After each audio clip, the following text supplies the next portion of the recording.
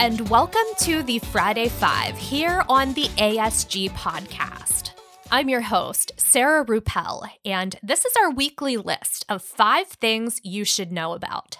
Coming in at number 1, in varying shades of purple and pink. On Wednesday this week, we unveiled a project that has been a long time in the making, the ASG podcast Rebrand. Our team did a fantastic job of adding a modern vibe to the podcast. New logo, new colors, new images for every type of episode, fresh social images, and of course, a revamp of our official podcast website, ritterim.com/podcast. On Wednesday, we released an episode on the rebrand, some great interviews in that episode. Give that a listen if you haven't already. We will be linking to it in the episode notes. Also on Wednesday, Fed Chair Jerome Powell announced a 0.25% increase to interest rates. The Federal Open Market Committee met on Tuesday and Wednesday this week and kept the momentum of rate increases going. With the 0.25% increase, federal interest rates now sit between 4.75% and 5%. The last time we saw rates this high was back in July of 2006. The committee put out a statement about further increases, saying, quote, "The committee anticipates that some additional policy firming may be appropriate in order to attain a stance of monetary policy that is sufficiently restrictive to return inflation to 2% over time," end quote.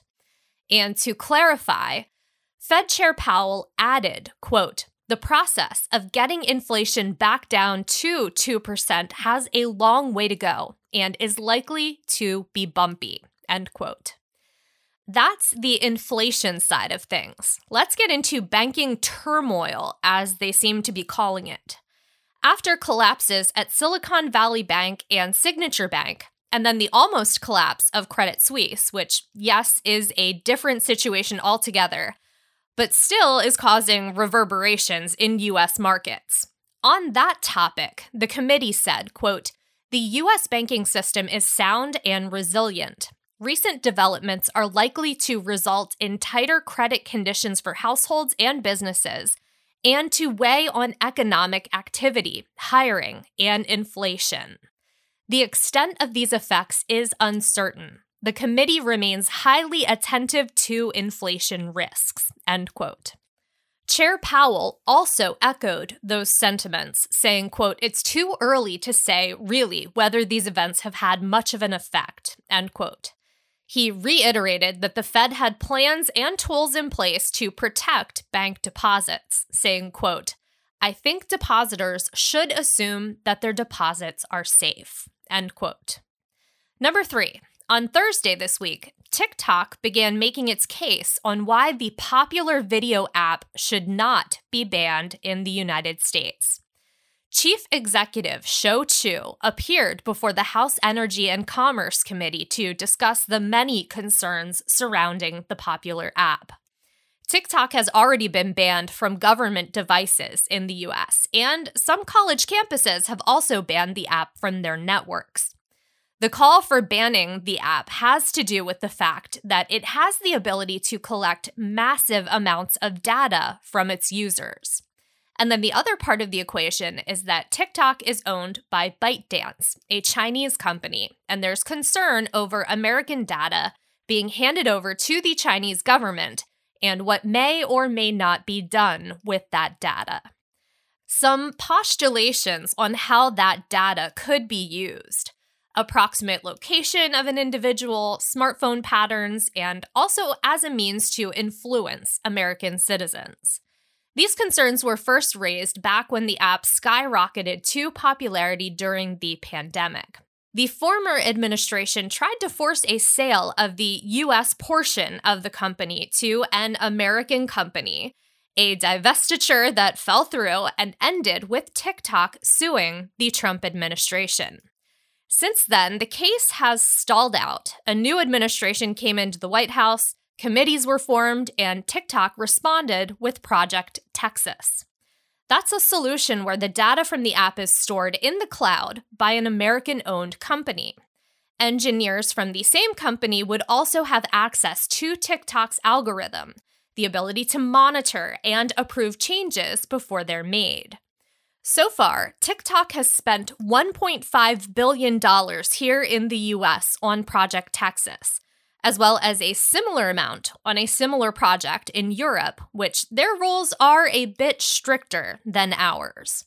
In preparation for Show taking the stand, he has been posting on TikTok, trying to rally support for the app. And he shared a statistic that is kind of mind-blowing.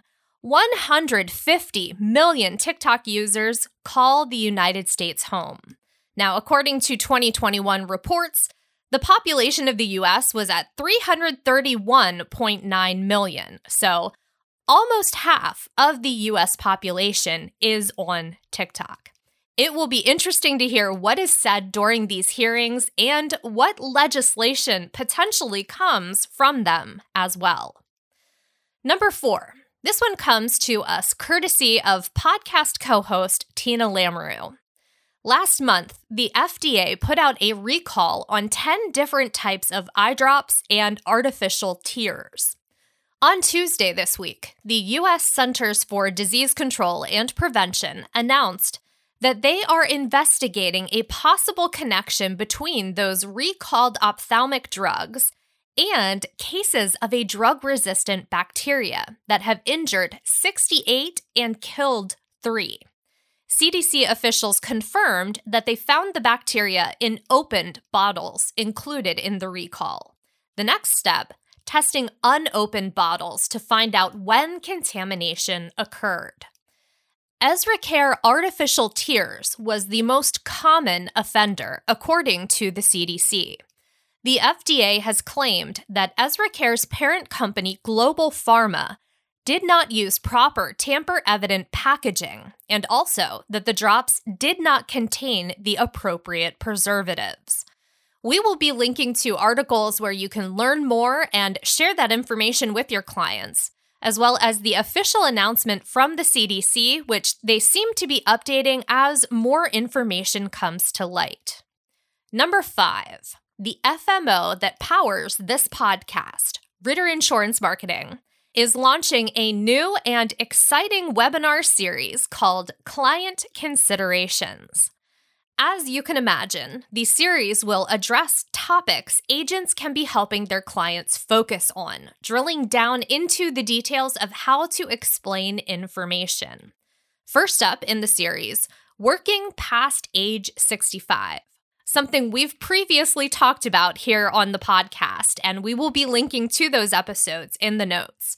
But in this particular webinar, you'll learn about the factors that need to be considered and decisions to be made with clients regarding working past the age of 65. That webinar is next Wednesday, March 29th, and we will have a link to the registration page in our notes. And that's all we've got for you this week. Don't forget to check the notes for all the resources we mentioned. Take a minute or two to click around and check out the new look on ritterim.com/podcast as well. I hope you have a great weekend. Stay healthy and stay safe out there, and we will see you next week. The Agent Survival Guide podcast is a production of Ritter Insurance Marketing, an integrity company. This episode was written and produced by me, Sarah Ruppel, script editing and fact check by Tina Lamoureux, podcast design by Urban Rivera, artwork by Vivian Zhao. Follow along with us wherever you like to listen.